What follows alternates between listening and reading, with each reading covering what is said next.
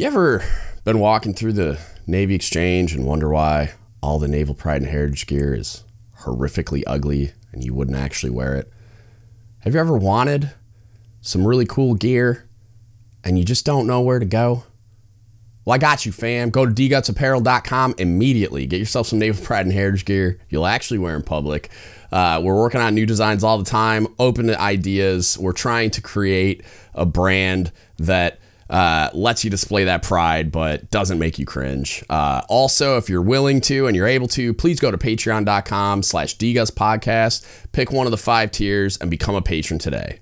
What's up, everybody? Let's spin some yarn. Holy shit. I've spent the last 2 hours trying to get my camera to work.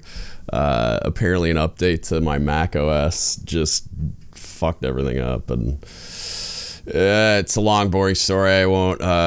I won't burden you with the details. Also, something's going on with me. I don't even know what it is. I am exhausted. Yesterday was the same thing.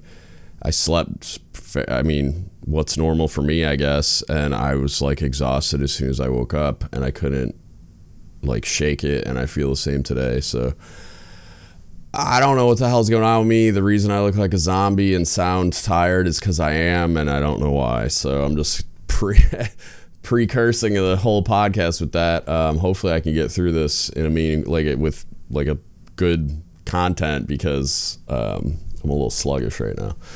I got an Instagram message from a dude, separated veteran, but spent, I think, a couple tours is what I got out of it. He gave me dates. I think it was about 8 years.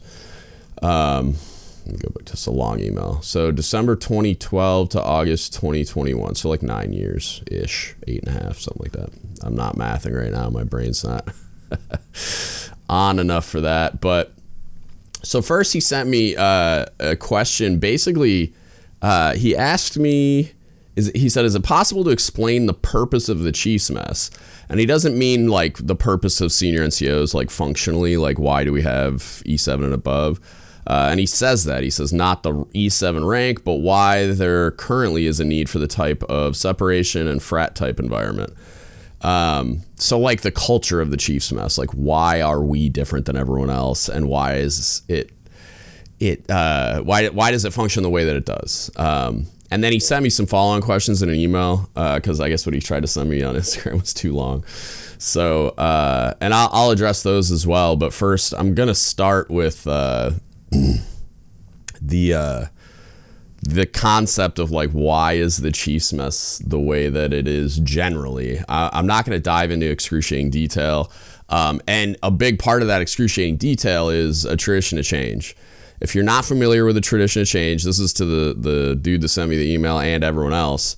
It is a research document done by the Navy History and Heritage Command, specifically Jim Lucci. Shout out to Jim for doing just absolutely incredible work while he was at Navy History and Heritage Command. It was commissioned by MCPON Stevens when, I'm assuming the catalyst for it, excuse me, was when they sundowned the term initiation, and he made a bunch of changes to CPO 365, and I forget, I'd have to go look and see exactly what they were, but I remember him sundowning the term initiation and a bunch of other stuff. They're trying to professionalize it, trying to go more towards like what I advocate for, I would imagine, like a formal leadership development curriculum, and less of the frat type, hazing type tomfoolery that junior enlisted are so fond of critiquing. And he got like lit on fire by a lot of Chiefs mess representation. A lot of it was like old retirees and stuff, but just, I mean, some of them were active duty too. It was like the attack was on like you're destroying tradition and heritage and all that crap. So they commissioned this study because what apparently MCPON Stevens knew about at least some of this stuff, and commissioned a study by the Navy History and Heritage Command to effectively like dispel a lot of the tribal knowledge and just absolute fantasy that was passed down as fact by generations of chiefs, and perpetuated by GoLocker.org as well. And yeah, it's not an attack necessarily on Goat Locker. Maybe they didn't know either. I don't know. I imagine a lot of the source documents that Jim Lucci had access to were exclusive to him because he works at Navy History and Heritage Command. But I could be wrong about that too. I've asked Jim to be on the podcast, but he didn't hit me back. So I'll try again later. But yeah, so again, so the whole point of that rambling was go read A Tradition of Change. It details in excruciating accuracy. I mean, it's a pretty long document, but it's got pictures, it's got quotes from Mick Pons and chiefs that went through the season like in the 60s and 70s and 80s.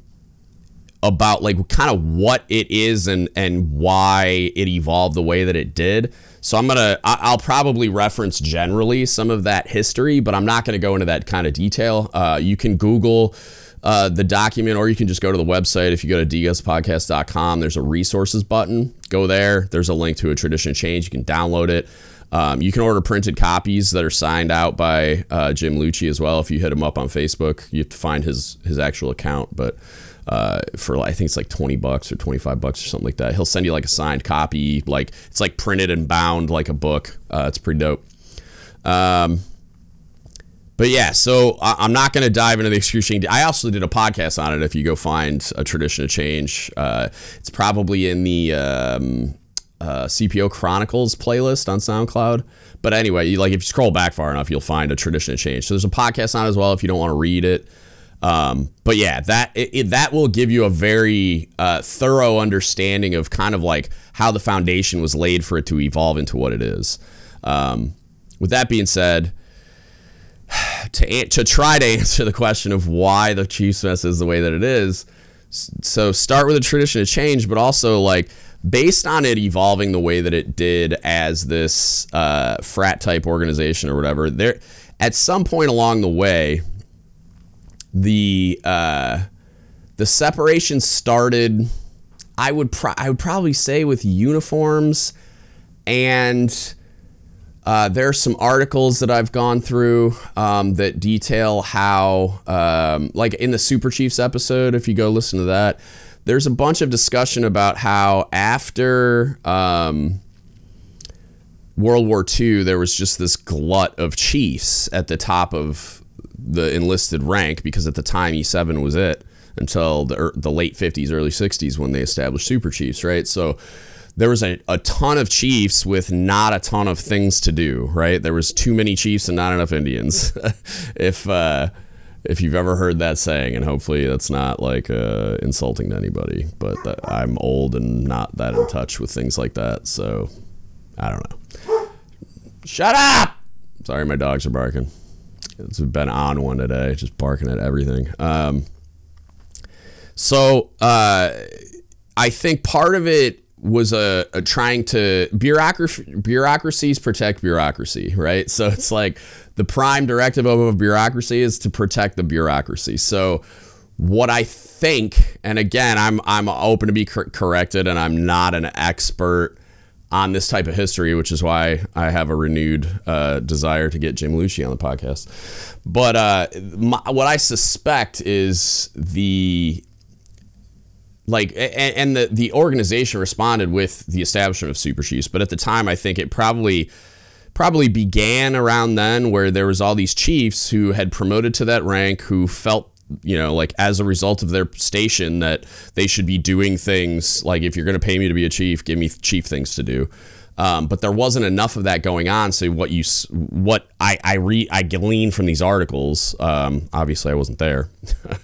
I'd be way older.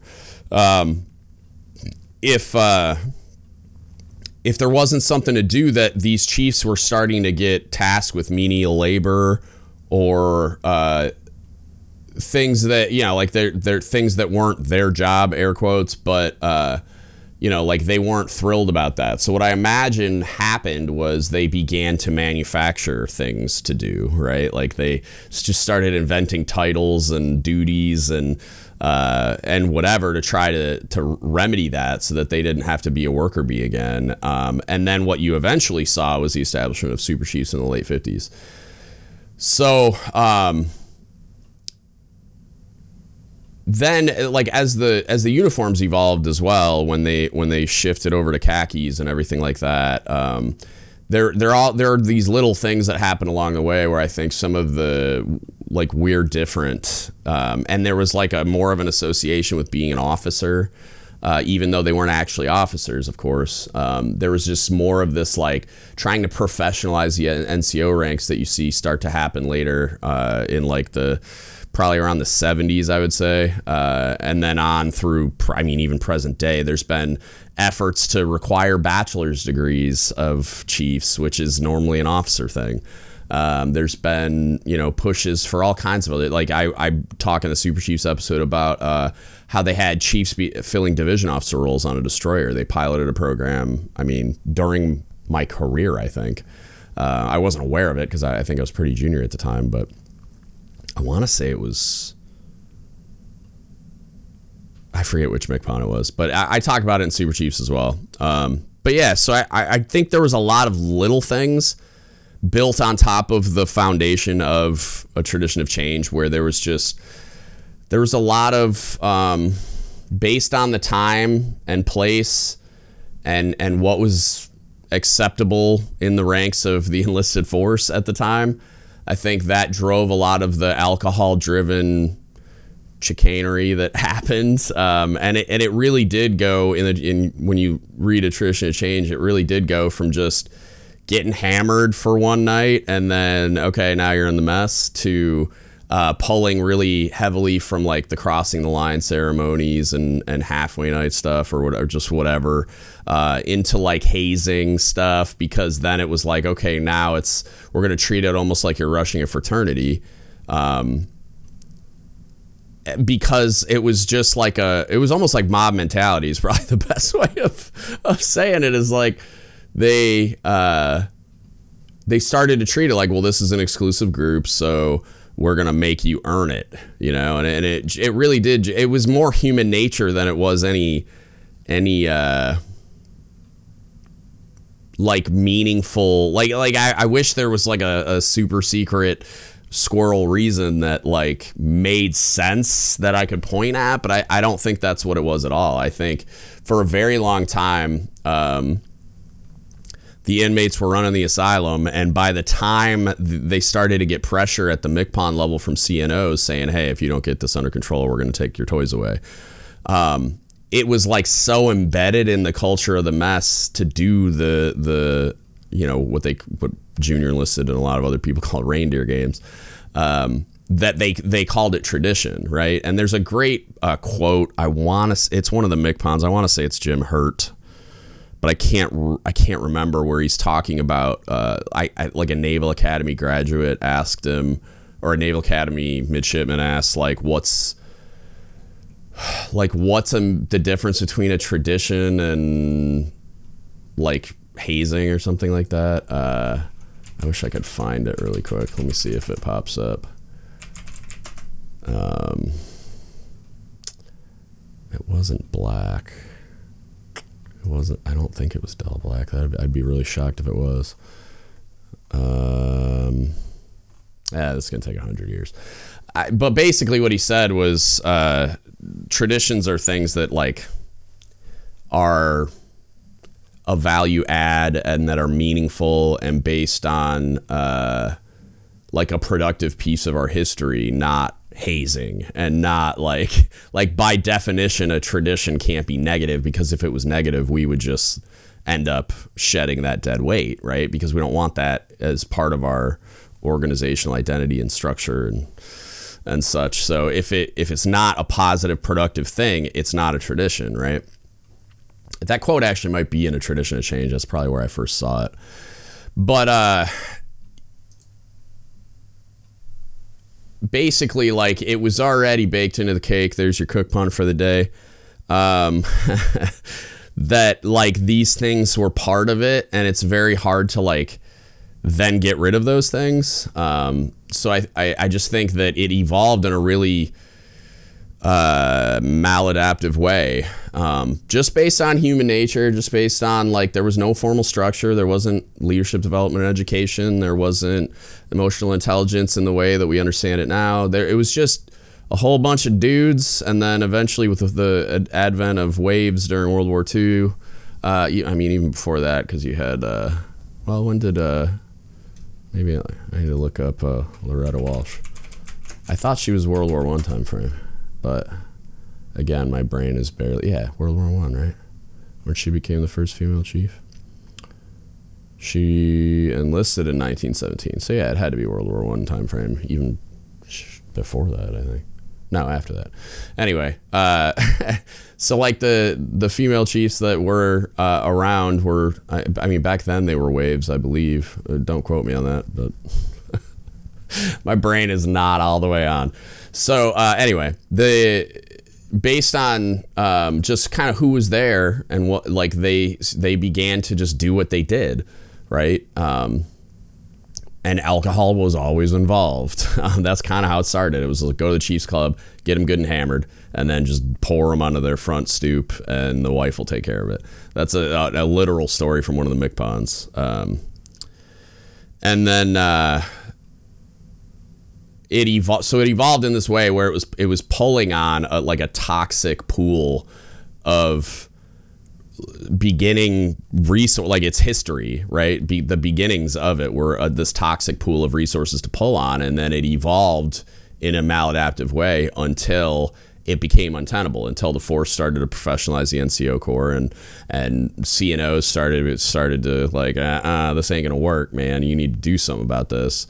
But it's like pulling teeth because some of this stuff is so ingrained in the culture that I think what you see present day is still an extension. It's extension of that. Like it's still, a lot of the problems are still like hereditary, but I think a big reason why a lot of chiefs can't explain why behind a lot of the stuff that we do say, think reflect our identity or just lack thereof, are based in that, like are rooted in this like empty, shallow pool of toxicity that started at the very beginning. And again, like this isn't just me inventing history. Go read A Tradition of Change. It's eye-opening. And it for sure explains a lot of the reasons why what we have become is what it is. But I would argue that equally important is the glaring lack of leadership development and education, which is why I do this podcast and why I advocate so hard for it. You can't expect the people in this organization to know how to lead, having never taught them how to lead. Like it's a really counterintuitive and just like preposterous way of running a leadership team or organization or whatever, right? Like the whole culture of it is built on being these like oracles of like leadership, of being like the leadership resource for enlisted people, and never once along the way are they provided meaningful leadership development and education. That's starting to slowly change with the advent of NLEC ELD. But by the time they get to the Senior Enlisted Academy, I mean, they're set in their ways largely. Sure, there's people that are willing to receive when they get there and learn some things. But a lot of times it's like you're so far along at that point, it's not even beneficial to junior sailors. Like you're going there to be a CMC, or you're going there as a senior chief because you want to make master chief or something. And I love the Senior Enlisted Academy. If there's any FAs listening, you're doing God's work. I really wanted to do that job. I even got the opportunity to, but that ship had sailed on me just staying in the Navy for any reason at that point. But yeah, it's like they need, like, the enlisted force needs that caliber of leadership development and education way earlier in their career, like E4, E5, E6 level. Because the Senior Enlisted Academy is really great, but I would argue that even the curriculum that happens there should be done earlier on. Like I think first classes and young chiefs should be going through that level of a curriculum, and senior chiefs and master chiefs should be doing something even more advanced. But that's just not how it's laid out right now. And even the NLEC ELD participation is atrocious. for many, include like in most cases, it's E6 and below that is lacking participation, which is more telling of like E7 and above's lack of sending them to the course or allowing them to go to the courses, and not so much the E6 and below's desire to go to the courses. But yeah, I mean, I think an equally important reason that the Chiefs mess is the way that it is just the dearth of any development or preparation or qualification for the leadership positions that they're put in. And I won't go super far down this rabbit hole either, just because I talk about it so often on the podcast. Like, I don't place the blame at the feet of the individual chief. I place it at the feet of the organization, because these people are being promoted based on erroneous criteria, right? They're being promoted based on their ability to perform as a technical expert in, like, with their hands or brain or whatever, both, for whatever their specialty is, and based on their aptitude for performing a technical function that is necessary for mission accomplishment. We're saying, oh, based on that, I think you have the potential to be a great leader, which makes zero sense. But also, even the small amount of leadership things that we incorporate into that selection criteria, like LPO, right? Like, or something to that effect, even that isn't enough. But then we select them based on what we call potential to lead, which I think is complete bullshit. And then when we do, we don't prepare them for it at all. And you can't point to the Chiefs season and be like, yeah, we do. Because no, we don't. The Chiefs season is so broken. I'd say I don't even have words, but I have thousands of them that you can go listen to on a ton of other podcasts. That's not even close to sufficient to prepare these people to be Chiefs. It's the only thing that they get the majority of the time, and it's wildly inadequate. So then you just have these people that are wearing these uniforms that represent being the pinnacle of enlisted leadership that don't know what to do with their hands. Because of course they don't. Again, it's not like malevolent. They're not trying to suck. They're not like looking at it like, how can I make Junior Sailor's life suck today? Even though that's how it can feel. And it's hard as a junior enlisted person to look at that and perceive it to be something other than that from their position when looking at these chiefs and analyzing their work performance in the way that they do. Because I did the same thing. I was all about just giving my chiefs shit and talking about how I could do better and all this stuff when I was an E5.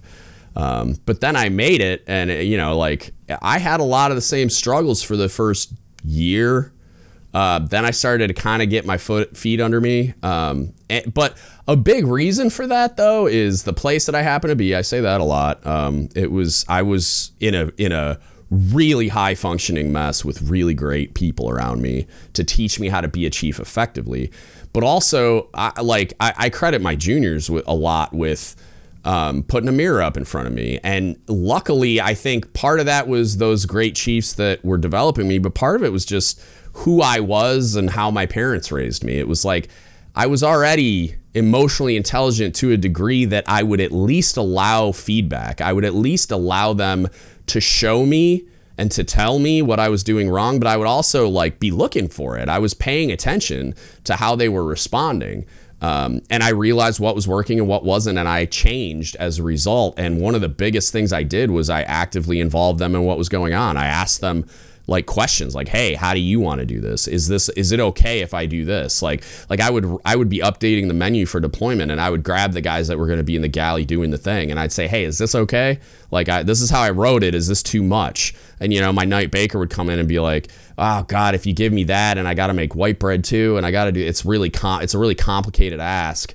So can we change this dessert to something else? That level of involvement gives them ownership in the process, and they know that I care about how they feel and how burdened they are and all that kind of stuff. I want their workload to be well balanced and a sustainable thing when they got to do this 7 days a week when we're on deployment for God knows how long.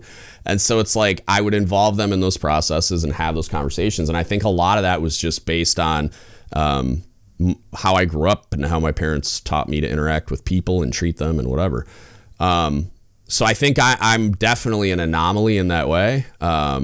But I like a lot of people don't get that, but they also don't get the Chiefs mess I was in was like Chief University, man. It was like what I wish, I wish all Chiefs got that at the very beginning of their wearing khakis to work, because it was like, that was like, I mean, it was probably even better than I perceive it to be, but it felt like that it was the perfect like, it was almost like an academy. It was like the perfect thing. It was like being a chief with training wheels. Like I got to ask them questions and rely on them for input, and just know that I had like this safety net, right? If I did something and it was out of line, there was always someone there to smack me upside my head and be like, dummy, that's not how we do things. And I don't think a lot of young Chiefs get that. And if they do, it's for like, you need to go do this fundraiser or sell more coins or some bullshit. It's not that. Their prime directive was taking care of sailors and getting the mission done. And it was very educational and instructive in that way. But yeah, I don't think a lot of Chiefs get that. And then, I mean, I know for certain they don't get anything formal, but I was just lucky that I happened to be in the place that I was in when I made it. And that kind of, when I saw the difference, like when I transferred to shore duty and I saw the difference, that's when I got a very strong desire to continue to learn. And in the absence of Chiefs that could develop me, because I was immediately like the most senior guy in the room, and if I wasn't at the very beginning, I guess I wasn't, but I was the most competent guy in the room, if that makes sense. And then I took over as SEL, so then I was the most senior guy in the room, and there just weren't Chiefs around that were capable of developing me. It's not like I can't learn anything from them, but like they just weren't as far along or as in development or just progression rank wise or career wise, time in, or all the metrics. I was just the old guy in the room because we were at a remote learning site and my CMC was in another state. So I didn't have, Annie was like 12. I mean, we had like, shout out to Randy. He was like 12. He was a brand new baby CMC that had as much time in the Navy as me. So like, yeah, he had some things to teach me for sure, but like not as much as I would have liked. So I had to find resources on my own to develop myself as a leader. And that's when I got into podcasts and books and just all those other things to try to develop myself, until I went back to a boat and, was around a lot of senior people that I could go to as a resource. But yeah, I think that has a lot to do with it too. I think our origin story is very convoluted, and I think a lot of Chiefs aren't even aware of a tradition of change, or if they are, they haven't taken the time to digest its contents to understand why the Chiefs mess is structured the way that it is in certain ways. But also, I just think the complete dearth of leadership development and education. It's like I say over and over again, it's like if I tried to put you on watch and I never trained or qualified you to do the thing, like, what are the odds you're going to succeed at that? But we're doing the same thing with Chiefs. We're doing the same thing with first classes that we promote to chief. It's like we never prepared them for this. And then we're like gobsmacked when they fail. And it's just like, why? Like, of course they failed. Of course they did. Of course the organization is dysfunctional. Why wouldn't it be? You know what I mean? Like it doesn't. So your beef is with the Department of the Navy not prioritizing leadership development and education, not funding it, not making it the top priority, if not one of the few, like every one of the priorities that you see come out by like the CNO, and now I guess MCPON's doing it now because memos and shit. Leadership development should be number one on the fucking list. And if anybody wants to debate that, come at me. Like, you're wrong if you think it should be something else. But like, I'm willing to be like, yeah, I mean, okay, if you want to do like a top 5 list and not assign a rank to it, as long as it's on there, I'm fine with it. Because it's so critical. Like, we won World War II, arguably, because the decentralized command concept that you hear Jocko talking about, like the D-Day invasion and the like airdrop of paratroopers and stuff, it was a shit show. It was chaos. Nobody ended up where they were supposed to be. But the reason it worked was because everybody understood the mission, right? Including the NCOs, right? And then when it all went to shit, they just figured it out. You know what I mean? Those NCOs and the officers that were there that were like weren't in the right place, cobbled together units, knew their objective, and went and did the damn thing. Even though they like nothing went as planned, right? You can't do that if you're not like competent at leadership and competent with what do I do when everything goes to shit? What do I do when like the plan explodes in my face, right? Those people were given the freedom and I would argue to an extent the education to go do that thing. And how we don't recognize that without that capacity, we're going to fail. And so we should make it the number one thing. Oh, by the way, the number one driver in my analysis, I don't have a like research study to point at though. I mean, I could point at like some of the mental health stuff. But the number one driver of acute mental health issues, and I would then argue as a follow-on, the problem we're having with retention and recruitment is leadership incompetence. And it's been that way for years. I remember in my career counselor school in like 2013, not even, no, it was earlier than that. It was like 2011 because it was right after I made chief. So it was 2011. They said the number one reason people say they stay in the Navy is leadership, but the number one reason like people that are attriting, people that are separating, say they're leaving the military is leadership. Sucking. I added that part, but that's why they're saying it. Like, I'm leaving because the leadership's atrocious. And as a result, my experience in the military was horrific, right? So that's kind of the general explanation that I'll give you. He had some follow-on questions that I want to make sure I address as well. He talks about, and these are based on some of the episodes he's listened to, but he says, I've always heard that part of the reason for the chief season is to help with networking. And he quoted that, like air quotes. I mean, I guess it's not air quotes because he literally typed it, but is it not the expectation that you can work professionally with other chiefs? If I were to go tell my chief that I couldn't get a job done because I didn't like some LS2, that would be an unacceptable excuse. That's not what they mean when they say networking. I understand why you would kind of have that question, having not been a part of it. What they mean by the network, and that's more what it is. It's not networking for the sake of networking. What it is like, I have a network by default. Like, I have a vast network instantly. And what it means is basically when you get a membership card to the Chiefs Mess, you can then draw on the resources of the mess no matter what. Like, I don't need you to know these people. So the point you make about not liking some LS2 is kind of not applicable. It's not irrelevant because like people not getting along is a reason that they're not going to work together, and that's present in the Chiefs Mess too.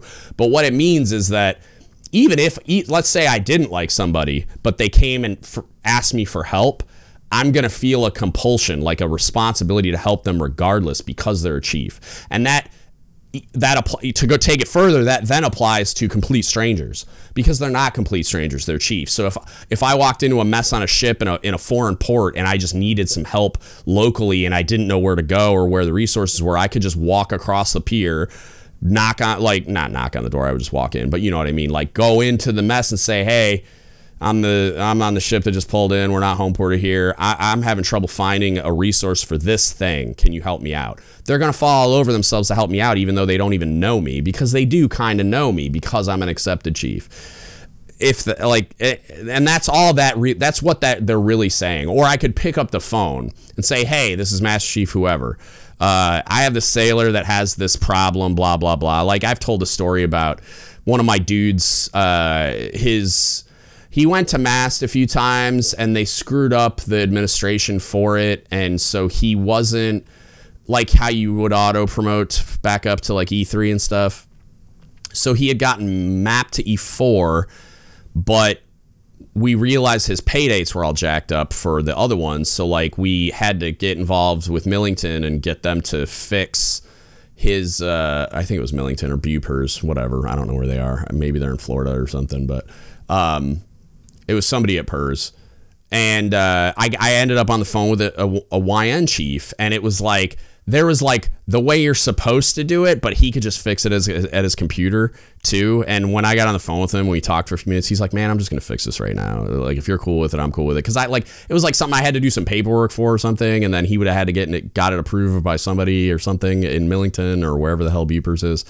And he was just like, bro, I can just fix this right now. And like, I was like, dude, if that would be incredible if you could. And he's like, yeah, done. He's just like, don't worry about it, man. I'll take care of it. I didn't ask him to do that. I was just trying to figure out how to help my guy he was owed back pay, and then it would have made him eligible for second earlier or something. But like, because it changed his time and rate date for the map D4, I think, or something. I don't remember. Nah, that wouldn't make sense because of when he got mapped. But you get my point. He was owed money. He was owed back pay. And so, yeah, so we ended up getting it fixed, and it got fixed in the manner that it did because that chief wanted to help out a senior chief he was on the phone with. I didn't ask him to do anything crazy, and I hope it wasn't like wildly outside the lines or anything, but he just took care of my guy because his chief was on the phone with him. And so that's all that is. When they're talking about the networking thing, it's more that than it is like an actual networking thing where like the going around and like meeting all these chiefs and getting to know them so that I can have a big network. It's like sort of, but not really. It's more like I have a network instantly because I'm a chief. And that's really what they're talking about.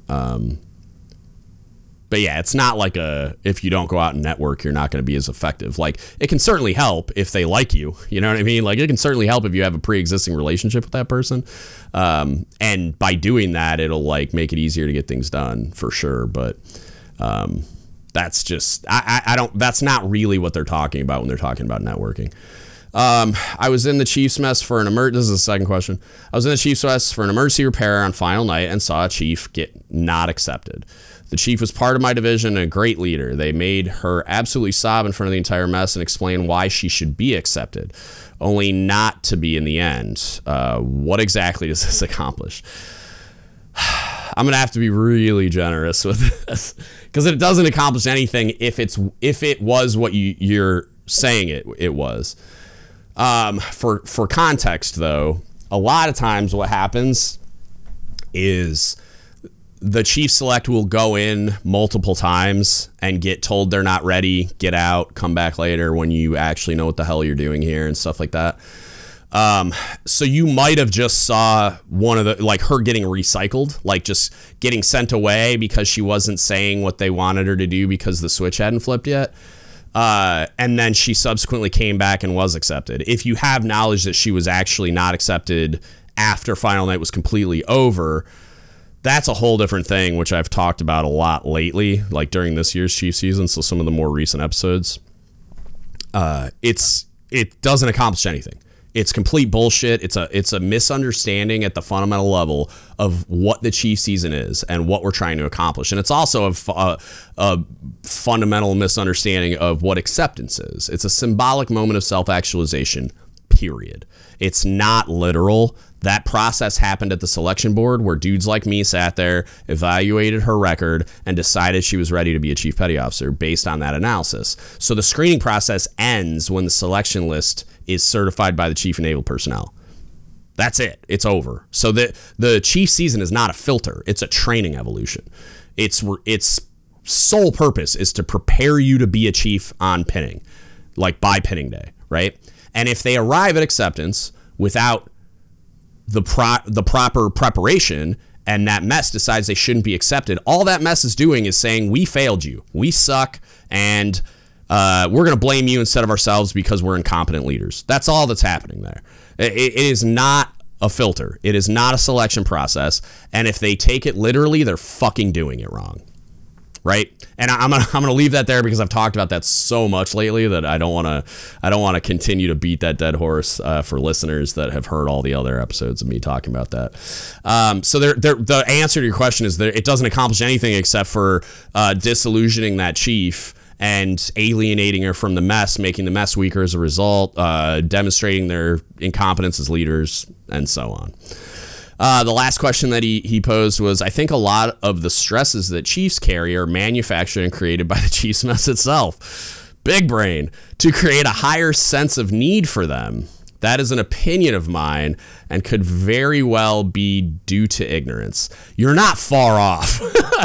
So, like, does the chief's mess shoot themselves in the foot quite a bit? Absolutely. However, a lot of what you see the chief's mess do is driven by the wardroom, right? We work for somebody, right? And so it's not like I think a lot of junior people perceive the chief's mess as being this autonomous organization that just like decides what they're going to do on their own and kind of like implements things at their own discretion or does things on a whim or whatever.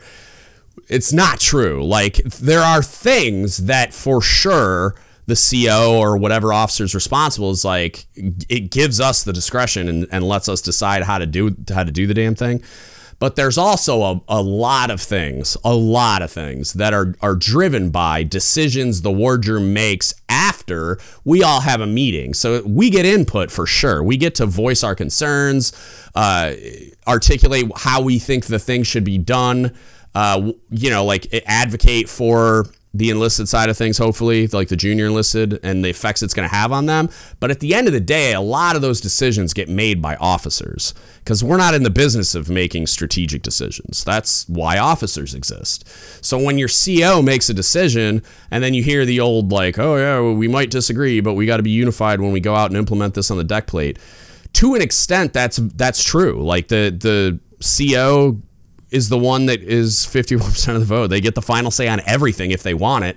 So if the commander says we're going to do this thing, shut up and call her, we then have to go do it, right?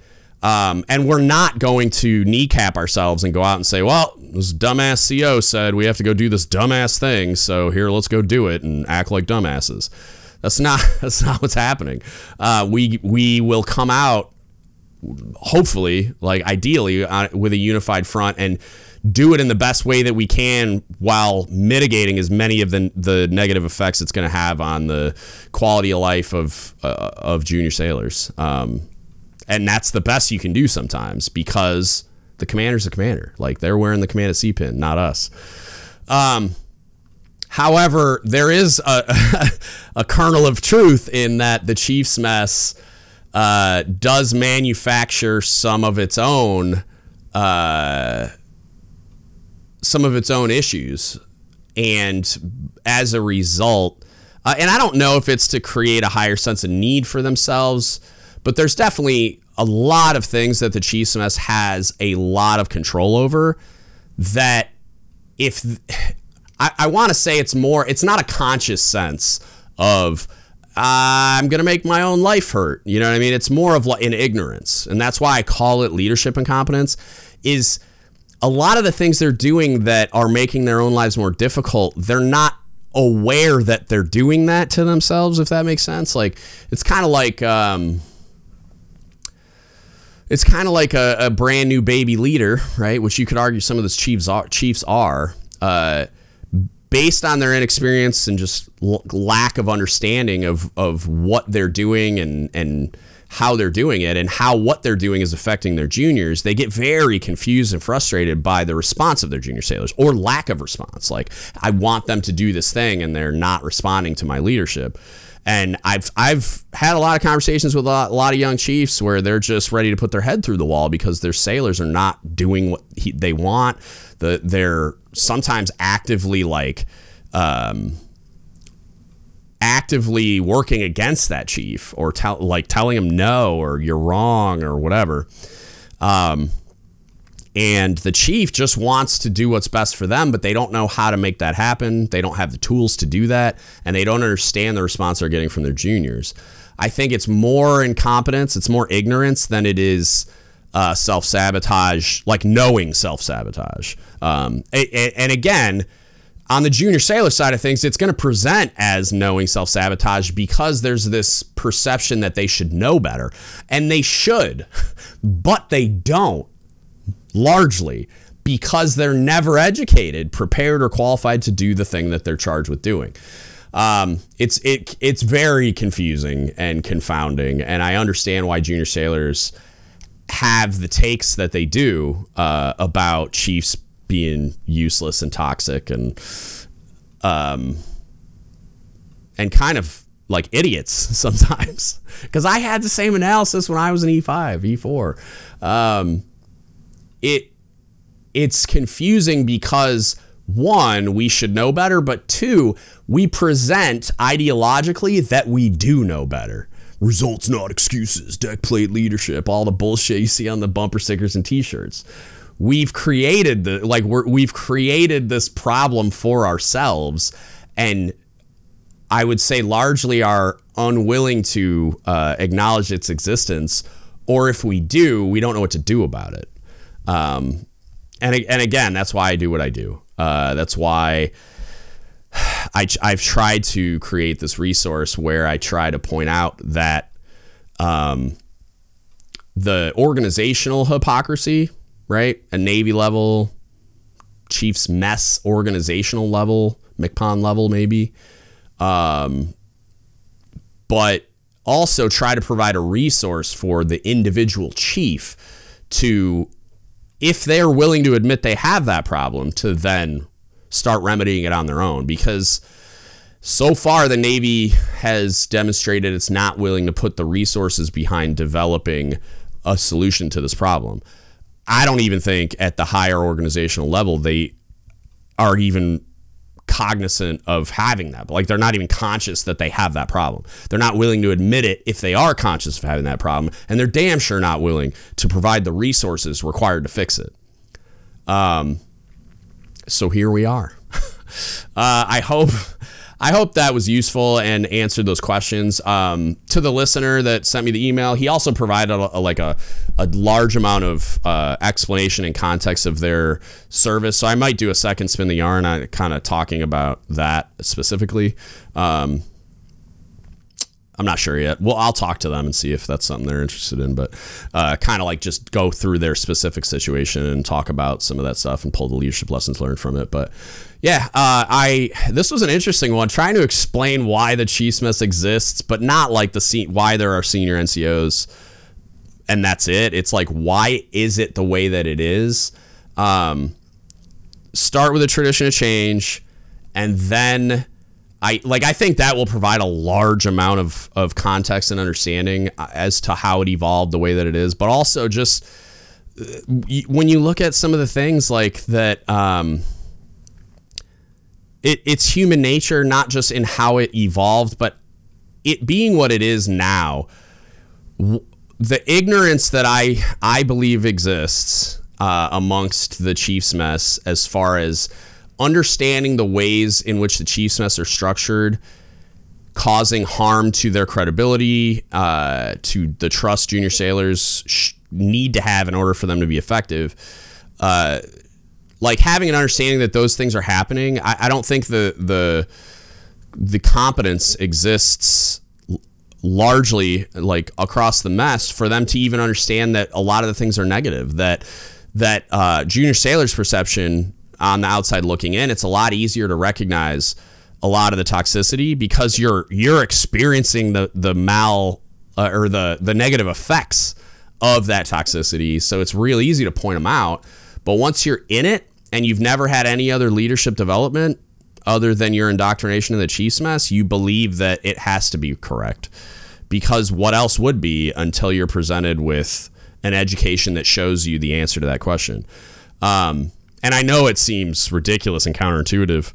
And I think also, which I talk about a lot on the podcast too, I think there are a lot of individual chiefs nowadays that are recognizing the hypocrisy and recognizing the incompetence and recognizing how ineffective the methods that are being taught by the Chiefs mess are. And so they're seeking something else, and they're finding it with me, or they're finding it with Jocko, or they're finding it with John Maxwell books or other podcasts or whatever. I hope they start to find it more within like ELD as well, especially at the junior level, but we are where we are. But yeah, I think that you're starting to see an awakening. And I mean, I could show you the metrics just alone for this podcast are growing exponentially. And I think that's a great indicator of that, the awakening that's happening amongst some of the newer chiefs and just saying, hey, no, this isn't the right way to do this. And they're just, I think some of the older generations that are still holding on to power are not aware of those things in the way that they need to be. Particularly, again, and this isn't just a chief's mess problem, it's an officer problem, because the person that's going to sign out policy and the person that's going to control the purse strings is going to be wearing stars to work only, not an anchor with stars, like just stars. So it can't be just a MCPON problem, even though they're our representative. It's like the MCPON doesn't sign out policy, CNO does. So it's something that the officers need to push. It's going to be a parent, like the parent program is going to be the Naval War College, which is run by officers. So, yeah, I think it's a much bigger problem than people realize, but also I think you're starting to see a bit of an awakening. And I think that as you start to see people, just with the availability of information and how accessible things like this podcast are, I just think it's a matter of time before a lot of the incompetence gets bred out of the system. But it would sure as shit be assisted by a robust leadership development education program that's at least like sponsored by the Navy, like co-signed or endorsed or whatever.